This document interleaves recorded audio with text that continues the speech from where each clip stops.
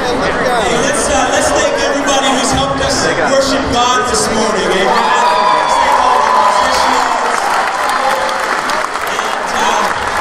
Can we thank the brothers and sisters in the Free State Church for hosting such an incredible party? Billy and Katie, the leadership team. When the Free State Church throws a party, 1,000+ people tend to show up. That's what I see. Are there any campus students here today?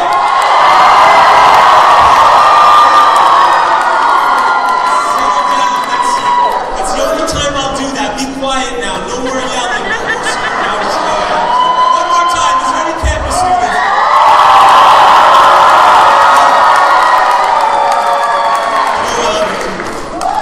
I gotta say, I'm inspired by so many people here. I'm inspired by all the folks who've been leading us in worship. Some incredible musicians in the house. That's really encouraging. Somebody that really inspires me. Yeah, amen. Yes, let's clap again for you. Someone that really inspired me personally today, just on a very personal level, is Michael Smith. And as he said, he's a Mizzou grad. And so this is like the belly of the beast for him, isn't it? So he got up here, he didn't get deterred or distracted. He had one job to do and he did it, and he was faithful. Let's really congratulate the Mizzou grad for getting up on this stage. Did a great job. Thank you, Michael Smith, wherever you are. I'm telling you, he was backstage and he was praying and fasting and sweating. And he's like, okay, God, I'll do it for you just because you're the one I love. And so he did that. That's really great. My name is Kevin Hurka. I'm grateful for Willie's introduction. I have the privilege of serving as the lead evangelist in Kansas City. Is there anybody from Kansas City in the house? We're not quite like the campus students, but we're pretty close, aren't we? Yeah, amen. There's a retreat that's been happening here this weekend, and for the students, I know that you guys have had some incredible lessons. Hasn't the preaching been amazing? And we're grateful that you let the rest of us kind of join in on this theme of stand. Now, I got to tell you, I was very excited when I first heard about this theme, because immediately, and by the way, I'm Canadian.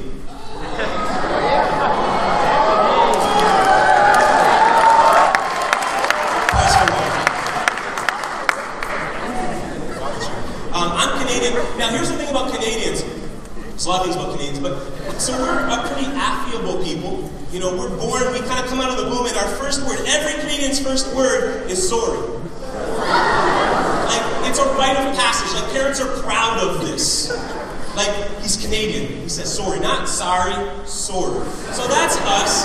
We're kind of like the Ned Flander type neighbors to your home. Okay, so like, here's the thing. If there's a conflict in the neighborhood, we're not going to be the first ones to rush in. But if you need help, we'll come. You know, we won't have any weapons or anything like that. We'll just kind of show up and, what do you need? Because we're Canadians. Now, here's the thing. Everything I've just told you about Canadians is not true or untrue, or you can throw it out the window the minute you put a hockey stick in our hands or skates on our feet. We're more like this guy over here. That's what Canadians become.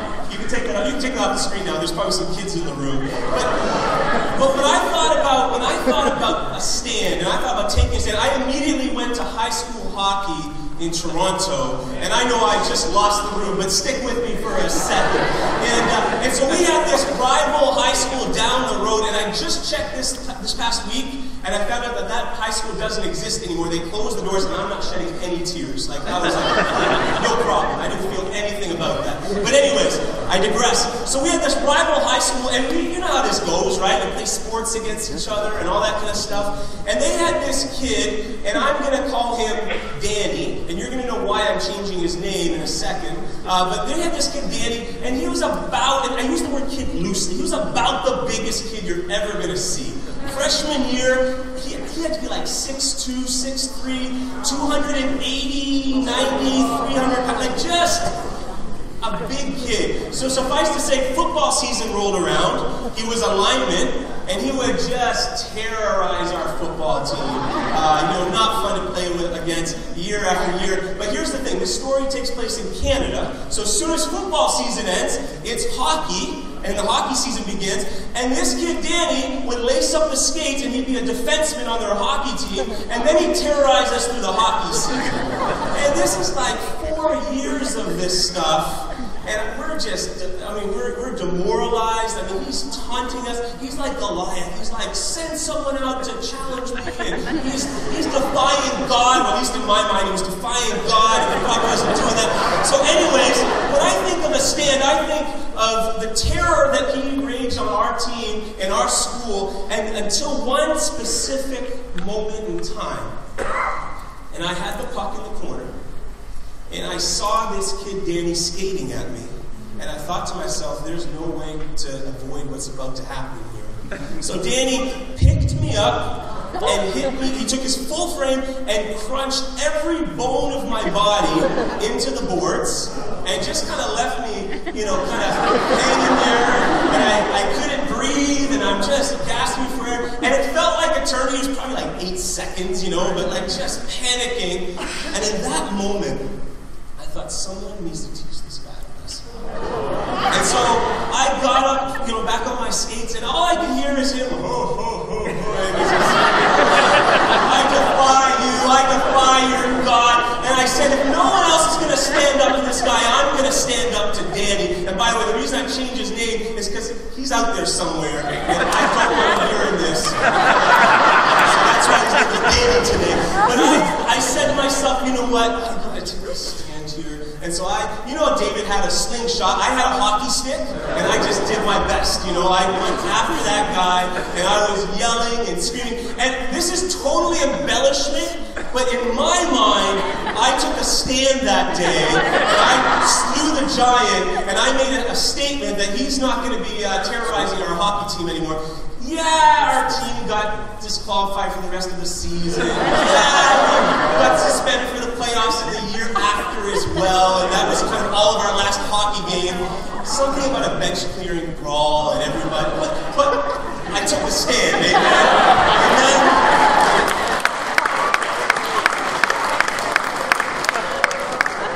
Sorry, Danny. We're on this journey, and I am grateful for the students for allowing us to join you in this journey. We're talking about standing for something. And this idea of standing for something that you believe in, isn't that an inspiring thought? Yeah. This idea of really taking a stand in your life for things that you believe to be true. And over the past few days, the students, I know you've descended from really all over the middle of the country, the Midwest, the Heartland. And you've been hearing inspiring preaching. You've had incredible fellowship. But it's all around this idea of taking a stand for God. Standing up. Standing firm. And standing on the foundation of God's Word and prayer. And this morning, what I've been asked to talk about is this idea of standing out on our campuses, in our towns, in our cities, in our neighborhoods, in your place of work. And so we're going to be continuing on that theme. But when we talk about taking a stand, brothers and sisters, what's interwoven is this idea that we want to do something significant with our lives. Can I get an amen on that? We want to do something significant with our lives. So it's not just standing for the sake of standing, but we want to do something. We want to make a dent in the world we live in. We want to affect people that we come in contact with. We want to change people's lives, and I dare even say, a group this size, we want to change the world, man. And so we're talking about standing, but really we're also talking about how can we change the world that we live in. Imagine with me for a moment if we actually accomplished what we set out to accomplish. Imagine if a group this size, do it again. I know Brett got you, but look around the room for a second. Make eye contact. It's awkward, I know, but just look at everybody. Imagine a group this size left this place, and we actually accomplished what we set out to do for God. What if we were the light of the world, a city on a hill that can't be hidden?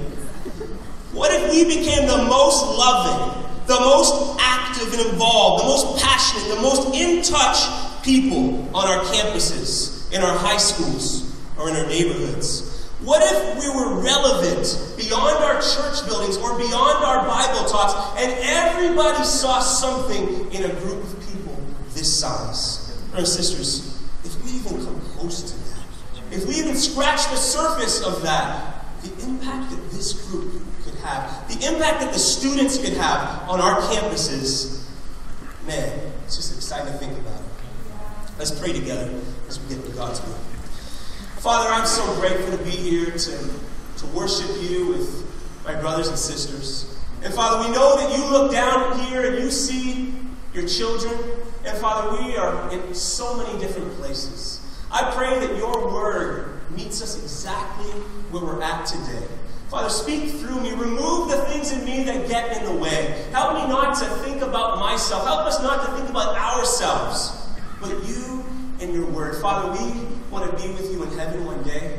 We want to bring as many people there with us as possible. And we pray, God, that you take a stand as we change our lives, as we help others to change their lives, that you do incredible things in us. We love you. It's in your Son's name. Amen. How you doing?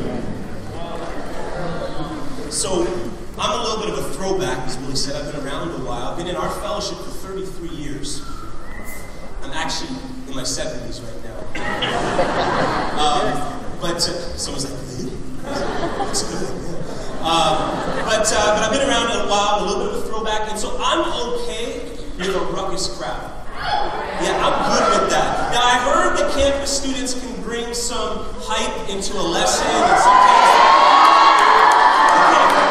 Now, I'm not saying just do it for the sake of doing it, but if I say something that's from God's scriptures and it hits you, you can say one of those good old-fashioned amens. Let's try that. Amen. Now, sometimes way back when, we would say things like, camp on that, bro.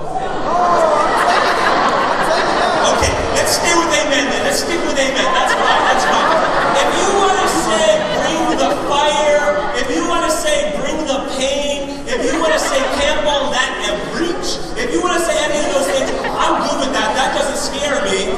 Or if you want to sit there and listen to God's word, that's also okay. We're talking about standing out for God. And I guess the question is, can we have Jesus' heart as our heart? Can his will, can God's will for our life become our will? Can his mission really become your mission? Standing out, having an impact, changing the world is all dependent. And here's the point I want to make today. It's all dependent on God changing you first. You can throw that up there on the screen. There's a point I want to make. If there's one thing that you hear today, changing the world starts with God changing you. And we're talking about taking a stand, but it's a stand for a reason. There's a world out there that needs to be changed, that needs to be influenced, but it starts with what God does in us. In the words of the urban prophet Drake,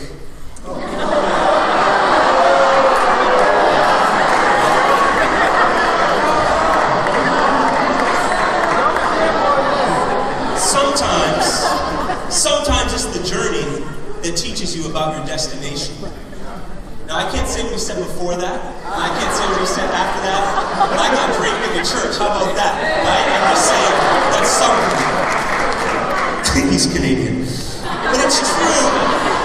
We're on this journey, and God is doing something in your life right now. So before we talk about you changing other people, or changing the world, or the stands that you need to take, it's good to start with, what is God doing in your life right now?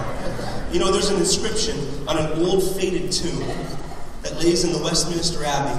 And here's what it says. It says, when I was young and free, and my imagination had no limits, I dreamed of changing the world. As I grew older and wiser, I discovered the world would not change. So I shortened my sights somewhat and decided to change only my country. But it too seemed immovable. As I grew into my twilight years, is there anybody in our twilight years in the room? Amen, yeah, amen. As I grew into my twilight years, in one last desperate attempt, I settled for changing only my family, those who were closest to me. But alas, even my family would have none of it. And now I realize, as I lay on my deathbed, if I had only changed myself first, then by my example, I might have changed my family. And from their inspiration and encouragement, I would have been able to better my country. And who knows, I might have even changed the scriptures say that the Lord has put eternity on our hearts. And this is just a way of saying that there's something inside each one of us in our design that longs to be some part of something bigger than ourselves. We long for spiritual things, for eternal things. And what I love about following Jesus is he gives you every opportunity to find that. Wow. People who follow Jesus should never be short of vision for our lives. He gives us the ultimate vision, which is spiritual. It affects us and everybody else around us. As we're reminded, changing the world starts with changing you. You know, I just think of a few people in Scripture. I think of Joseph. You know, Joseph was the guy that he had visions for his life and was going to do great things. But his life had to take a detour for those things that actually go the way that had been prophesied. And he actually had to endure human trafficking. And he had to be imprisoned and abandoned. He actually went through a whole low period of his life before the things that he wanted to see happen, the things that God said would happen, actually came to pass. Joseph took a stand and he changed the world, but God had to change him first. Generations later, Moses had this dream of freeing those same people from Egypt. And he decided to take that in his own hands. You ever done that before? I did that on the hockey rink that day. Didn't go so well for me, to be honest. But sometimes we get ahead of God's plan, and Moses got ahead of God's plan, and he had to wait 40 more years. And he took a stand, and he changed the world, but God had to change him first. I think of Saul from Tarsus, who everybody kind of said, hey, this is going to be the next guy. He was likely in line to be the high priest. Went to the right schools, came from the right family. But who knew that he needed to have an intervention from the Son of God? And he needed to be blinded. And he needed to go through all kinds of persecutions. He was shipwrecked. He was stoned. He was abandoned. Paul did take a stand. But he had to go through a process from becoming Saul of Tarsus to Paul the Apostle. And Paul the Apostle took a stand, changed the world, but God had to change him first. You know, in my life, I think of, you know, the dreams that I've had at different points and things that I would hope that God would do in my life. And these past few years, you know, sometimes people come up here and they share testimonies and, you know, my life used to be really bad, but now I got Jesus and it's really good. You know, people share that, and that's true. And if you're visiting with us, that's actually true. But I have to be honest that the last couple of years have been very difficult for me. And have been very difficult for my family. And I've shared this a number of times in different settings, but God allowed certain things in my life to be interrupted. You know, my youngest brother, Ryan, passed away towards the end of 2016. And the circumstances around that at times have felt unbearable for me. I had plans for my life. I prayed and I worked toward those plans, and everything was supposed to go according to that plan. And for the first time in my life, I know what it's like to have this deep sorrow that never leaves me. And I know there's a lot of people in the room that I've talked to that have that same sorrow. At times there's been this anxiety from not feeling whole. There's even been feelings of depression that's fueled by regrets and shame and woulda, shoulda, coulda. And my questions for God during this time have been real. They've been intense. What Clarissa and I often say is we've at times not been the best version of ourselves. My prayer walks have left all of my neighbors thinking that I'm a wacko. Like nobody wants to come to our church anymore. They're like, I know you. You're the guy that like is just crying and yelling and stuff. And I'm like, it's my neighborhood. It's all I got. I've had those real prayer times. And in a room this size, I know that there's so many stories like this. There's a way that you wanted things to go. Maybe it was even this semester. And God is taking you on a detour. You know, we want to change the world. But first, we got to let God change us. We want to change the world, but maybe it's this ongoing health challenge. We want to change the world, but first there's the sorrow of loss. Maybe it's a child that was in the womb, or maybe someone you cared about deeply. We want to change the world, but first there's this ongoing battle with sin that just keeps dogging you, and you can't seem to beat it. We want to change the world, but there's this dark cloud of anxiety or depression, and it feels like it's got a stranglehold on your faith. We want to change the world, but first there's these broken relationships, challenges with our parents, with our kids, with our brothers and sisters. and in the church. And for so many of us, we can relate to Joseph. We can relate to Moses, to the Apostle Paul, to Ruth or Mary if you'd like. We can relate to those who had plans. People had plans for them, and it never seemed to go according to plan. You know, today we're going to be talking about taking a stand, but really we're going to be talking about changing the world. Are you okay with that? I figure, how often do we get 1,000 of our closest friends together in the room? So let's talk about changing the world together. Our text is going to be coming out of 1 Kings, and we're going to be talking about a guy named Elijah. I'm going to share a little bit of bio here with you, just kind of bring you up to speed. Context is really important when you study Scripture. So Elijah, his profession was he was a prophet. Okay? His nickname was the Troubler of Egypt, Troubler of Israel, rather. He had some superpowers. Every bio has to have your superpowers, right? He could raise the dead, and he had climate control, extreme climate control. His favorite food was anything brought to him by ravens. And so that's what you need to know about Elijah.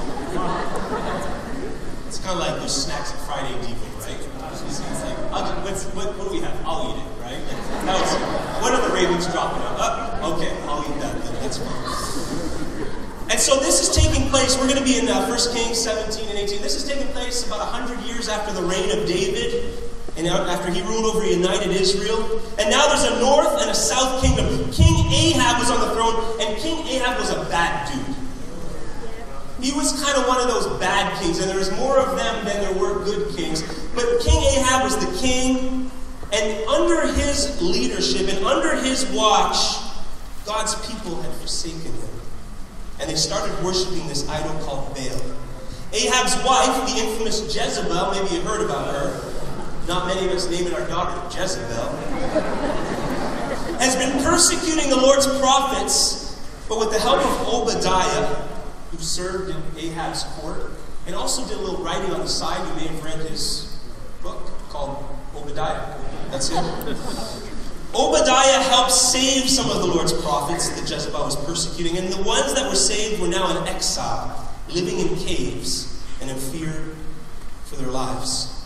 And so that's the backdrop, and in that backdrop, Elijah emerges as the main spokesman and the only remaining prophet to deliver God's word to his people. Let's read together in 1 Kings 17, verse 1. It says, Now Elijah, the Tishbite, from Tishba, where Tishbites come from, in Gilead, said to Ahab the king, As the Lord, the God of Israel, lives, whom I serve, there will be neither dew nor rain in the next few years except by my word. So Elijah walks up to the king and he says, starting now, there's no rain until I say so. And the earliest Hebrew manuscripts tell us that this was in fact the first mic drop in Scripture. This is actually the first Old Testament mic drop. It's in the Hebrew. 1 Kings 18, let's go ahead one chapter, verse 1. After a long time, in the third year, so 3 years later, this is 1 Kings 18, verse 1. The word of the Lord came to Elijah, Go and present yourself to Ahab, and I will send rain on the land. Verse 2. So Elijah went to present himself to Ahab. So after 3 long years, the Lord says, the rain is coming. And this is setting things up for what's going to be one of the most epic stands in all of Scripture. If you've been around church a while, you've probably heard about Elijah on Mount Carmel, and we're going to read about that today. But here's what I want to do. I want to look at one of the most epic stands and something that you may or may not find yourself doing in your life. You know, calling down fire from heaven. Right? Like, we may not do that. You may try. It may not work. But within that stand, there are some things that I believe that we can take that will help us to better stand for God, stand out in this world, allow God to change us so that we can also change the world we live in. How does that sound? Amen. 1 Kings 18, and I'm telling you, this is the real stuff right here. Forget the fake stuff. This is not like Lord of the Rings. It's not like Infinity Wars. See, I'll go to Justice League. I wrote it down. I realize if you go to Marvel and you don't go to the DC, you just lose people. Like, this is like, that's my Justice League. They got they stand on Mount Carmel. 1 Kings 18, verse 16. So Obadiah went to meet Ahab and told him. And Ahab went to meet Elijah. When he saw Elijah, he said to him, "Is that you, you troubler of Israel?" "I have not made trouble for Israel," Elijah replied. "But you and your father's family have. You have abandoned the Lord's commands and followed the Baals. Now summon the people from all over Israel to meet me on Mount Carmel. And bring the 450 prophets of Baal and the 400 prophets of Asherah." Thank you. I can do it by myself. It's when you're here. "Who eat at Jezebel's table." So Ahab sent word throughout all Israel and assembled the prophets on Mount Carmel. Elijah went before the people and said, "How long will you waver between two opinions?" The literal wording there is, how long will you limp around between two opinions? "If the Lord is God, follow him. But if Baal is God, follow him." But the people said nothing. Then Elijah said to them, "I am the only one of the Lord's prophets left, but Baal has 450 prophets. Get 2 bulls for us. Let Baal's prophets choose one for themselves, and let them cut it into pieces and put it on the wood, but not set fire to it. I will prepare the other bull and put it on the wood, but not set fire to it. Then you will call on the name of your God, and I will call the name of the Lord, and the God who answers by fire, he is God." Then all the people said, "What you say is good." Elijah said to the prophets of Baal, "Choose one of the bulls and prepare it." At least they're talking now, right? Elijah, stay focused. "Choose one of the bulls and prepare it. Since there are so many of you, call on the name of your God, but do not light the fire." So they took the bull given them and prepared it. Then they called on the name of Baal from morning till noon. "Baal, answer us," they shouted, but there was no response. No one answered. And then they danced around the altar that they had made. At noon, Elijah began to taunt them. "Shout louder," he said. "Shout. He is a god. Perhaps he's in deep thought or busy." The literal wording is he's perhaps using the bathroom. Or traveling. Maybe he's sleeping and he needs to be awakened. So they shouted louder. And they slashed themselves with swords and spears, as was their custom, until their blood flowed. Midday passed, and they continued their frantic prophesying until the time for the evening sacrifice. But there was no response. No one answered. No one paid attention. Then Elijah said to all the people, "Come here to me." They came to him, and he repaired the altar of the Lord, which had been torn down. Elijah took 12 stones, one for each of the tribes descended from Jacob, to whom the word of the Lord had come, saying, your name shall be Israel.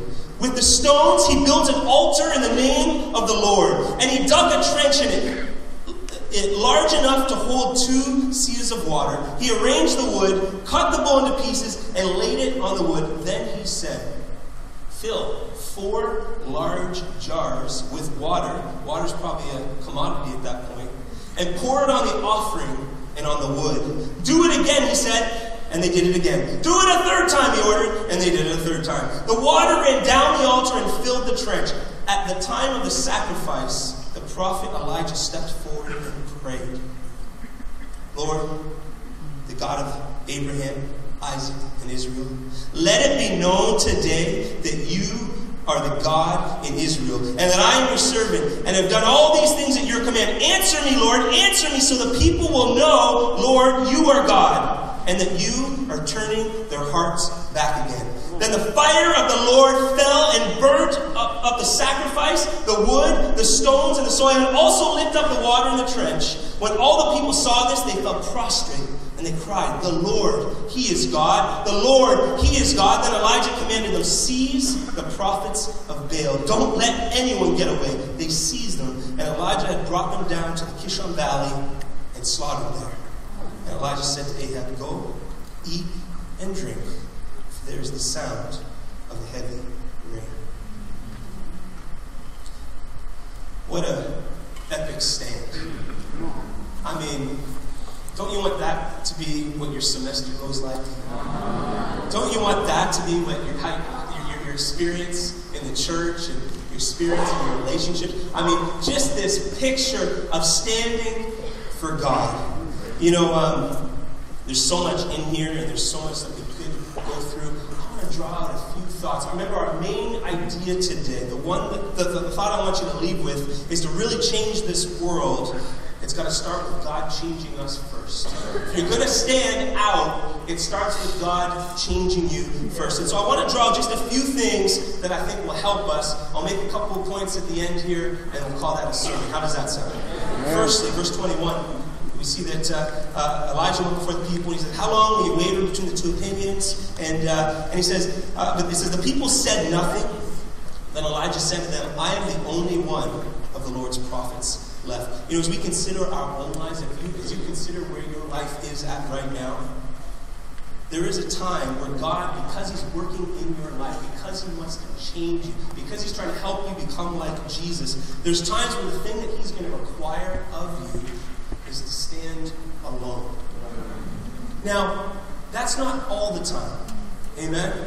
But there are times where the thing that God requires of you is to stand alone. I remember my freshman year of college, we went on a mission team. There was 3 students, and we went to a town quite similar to Lawrence, actually. I love Lawrence. It reminds me of where I went to school. We got kind of like the Canadian Lawrence or something. It's not Lawrence, but you know what I mean.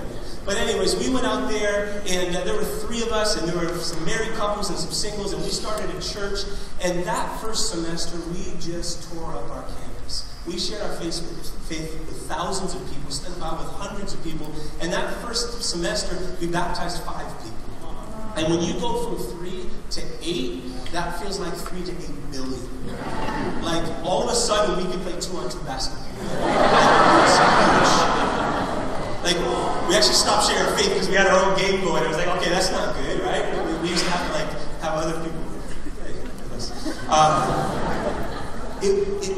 8 students, and then we grew beyond that, but all of a sudden you could go on a different encouragement date with a different sister every Saturday of the month. That used to be a thing, by the way. We used to actually do that. What do you think, sisters, huh? Yeah, different lesson. But I really felt like everything was coming together the way that I had hoped it would come together, and God was changing us and challenging us. But I went home for the holidays, and I was just super excited about where things were at. One thing I didn't know is that while I was off at school and while we were preaching the Word, what I didn't know was that at the same time, the rest of my family, I'd grown up in the church. I'm a Kingdom kid. That's what I am. I've been part of this church forever and a day. I know all the words to the Upside Down lyrics and all that kind of stuff. I youth corps and teen camps and all that kind of stuff. I went home, and what I didn't know at the time was that the rest of my family was really sliding in their faith. And it was just really, and I have this vivid memory of going home for the holidays and realizing that my family had stopped going to church. And you're thinking, how did you not notice that? Well, I was pretty focused on what I was doing. But I got home for the holidays, and it was just the most discouraging feeling to go to church over the holidays for the first time ever to be the only family member that was going. My parents weren't there, my brothers weren't there. My brother had been studying the Bible at the time. And I remember this feeling of loneliness. Maybe you've been there before. Maybe you've studied the Bible with people and you feel like you're building a great friendship, and then all of a sudden things just change. You're like, what happened here? Maybe you've been on a campus for a while now, and you feel like as you stand up for your convictions and as you stand up for what God says is true, you lose some friends along the way. And what I'm here to tell you is there are times where you've got to stand alone for God. You know, the theologians have some different thoughts on one of Elijah's statements here. He says, I'm the only one of the Lord's prophets left. And what they're not sure about is Elijah referencing that he was the only prophet there to take that stand on Mount Carmel? Or possibly, was he painting an even darker picture? Where even the remaining prophets, those who had been exiled and living in caves, that they'd all forsaken the Lord completely. Could it be that an entire generation, including the king, including the hundreds of prophets, had all together walked away from the Lord? Elijah looked to the left, and he looked to the right, and he says, I'm the only one. Everyone else has walked away, turned away, forsaken the Lord, and now I'm here on this mountain, and I'm the only one left. And one of the things we see in Elijah's experience, and certainly I've experienced this in my life, I'm sure many of us have as well, when you take a stand, sometimes it costs you some friends. Sometimes friends don't like the stands you're taking. Sometimes it puts you in the minority and it will cost you your reputation. But I remember this idea of wanting to do great things for God and feeling like on our campus everything was awesome. And I came home and in that moment I felt so lonely. And there's times where God is going to require you to stand alone. Remember, to change the world, to change the campus, to take your stand, God's going to change you first. And there's certain lessons that He can only teach you when you only have Him. There's certain lessons that you won't learn in any other situation or season of your life except when you just have the Lord and He will put you in those situations. Right. Secondly, another thing we see is that Elijah is calling everybody back to being fully devoted to the Lord.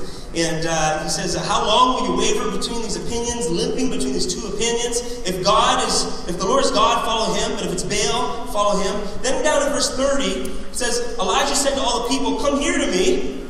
They came to him, and it says that he repaired the altar of the Lord, which was out of service completely. So Baal's altar was working fine, right? It was shiny, it was new, people were using it.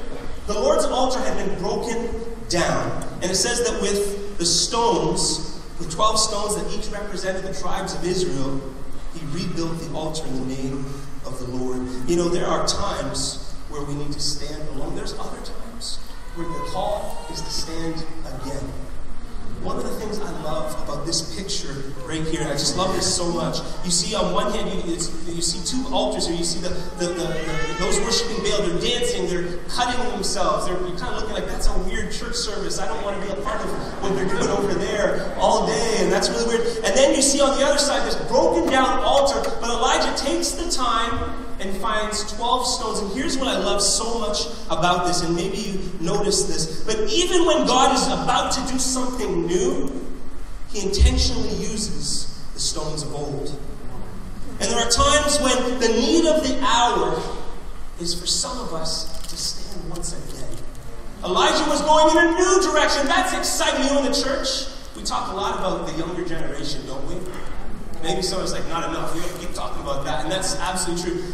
Those of us who've been around a while, aren't we super excited about the younger generations in our church? The teenagers, the campus students. Yeah. Can we really acknowledge and honor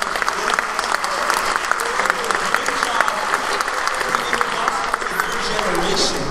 But the thing I love about the kingdom is that the kingdom is all about a multi-generational experience. From the very beginning, in Acts 2, you know it, you love it. Peter says, this promise is for you and your children and all who are far off, for all whom the Lord our God will call. And in the same chapter, he quotes Joel 2. That's the whole thing where he says, your young men will see visions, your old men will dream dreams. From the very beginning, the kingdom is always multi-generational. The world pits the generations against each other. You're either too young and you've got to come back later, or you're too old and you need to step aside. But that's not how the kingdom of God works. And I love that he takes these 12 stones and the lineage and the history there. And although God is about to do something new for that generation, it's not forsaking or forgetting those in the past. You know, we need a new generation of younger leaders who are going to move our church forward. We need younger leaders that are spiritual-minded and driven and humble and willing to stand for the Lord. But you know what we also need? We also need an older generation of leaders, or seasoned generation of leaders, who are spiritual-minded and driven and humble and willing to stand again for the Lord. You know, as a younger brother in this room to many of you, let me say, those of you who've gone before us, we are so grateful for your example. There are people in this room that the sacrifices you made, we will never totally understand, and your reward is in heaven. But what I want to share with you is we still need you. There are people in this room that we're not standing for God the way we used to. I'll say this, faith is not just a young man's game. And I love that even as Elijah's taking this stand, and even as they're moving things forward, moments before the fire gets rained down from heaven, there's this moment where he takes those 12 stones and says that we're going to also honor the past. We need to stand alone at times. At times we need to stand again. And then thirdly, we need to stand for God. It sounds kind of simple, right? Our point is, our overall point, if you leave with one thing, it's changed. If we're going to change the world, it starts with God changing you. But this idea of standing for God, the goal here is not just go stand somewhere. One thing that I've learned is that understanding why I'm doing what I'm doing is usually the difference of whether I'm going to keep doing it or not. Does that make sense? It makes sense in my head. Hopefully that came out. So when I understand why I'm doing what I'm doing or who I'm doing it for, I believe that is the difference. Verse 37, Elijah says, Lord, answer me, so these people will know that you, Lord, are God, and you are turning their hearts back again. Two things there. Firstly, he says, I want everyone to know that you, Lord, are God. Elijah sets things up, and he's getting ready to take the stand. And only moments before the stand, he has this prayer time, this time with him and God. And he prays, he says, God, Lord, please help them know that you're God. And if we accomplish anything here today, Father, help them know this one thing, that you are God. I'm just your servant. You're working in my life. And as Elijah took the stand, you get the sense that he was very clear on why he was doing what he was doing. For him, it was all about helping everybody to know how awesome God was. He says, Lord, help them to know, help them to see, and use my life to help that happen. You got to remember who you are and whose you are when you're taking a stand for God. We have no reason to lack vision, because God has incredible vision for our lives. The Lord, after that, he says, help them know that you're God. And the second part there, he says, and help them know that you are turning hearts back again. There's times when I can get all focused on what I'm doing for God, the stand that I want to take, the change that I want to make. And I can completely miss the fact that even my faithfulness, even my repentance, even my heart turning back, these things are still more about God's power than they are about my own efforts. It's so easy to get all hyped up about taking a stand and think, man, I'm going to do great things. And that's not the message here at all. It's, God, help them see who you are. Help them know that even their hearts turning back is because of your grace. Elijah knew it, and he wanted everyone else to see it. God is the one who turns hearts. God is the one who grants repentance. God is the one who makes you faithful. And we are inclined at times to take credit for God's word. Wow. Sometimes you've got to stand alone. Some of us, we've got to stand again. But as we stand, we've got to make sure that we're standing for God. Okay, I want to land the plane.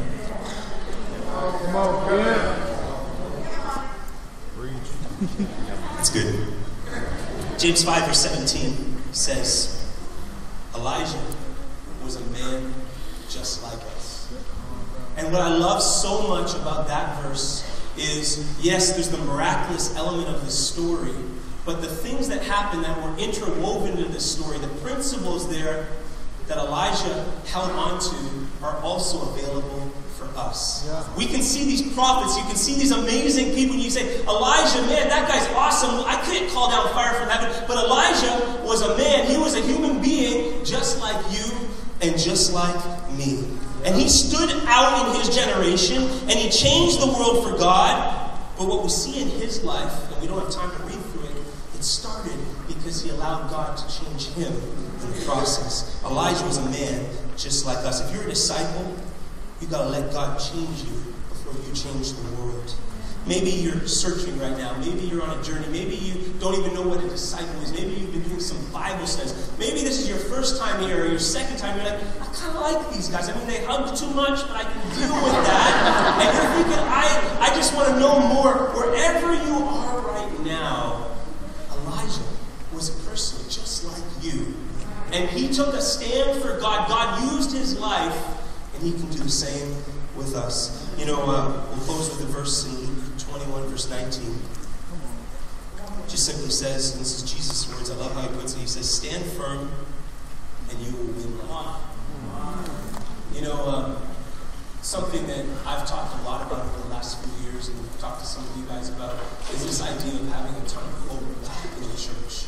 You know, hashtag use sometimes is hope culture. And we talk about, you know, at the end of the day, we have the most hope. You know, things can always change. Maybe your semester is not going great, or maybe it's going fantastic. If it's going fantastic, stick around because the rest of us need to be encouraged by you. But maybe your relationships, maybe things in your life aren't the way that you want them to be. But the cool thing is if you let God do what He wants to do in your life, there's always hope for you.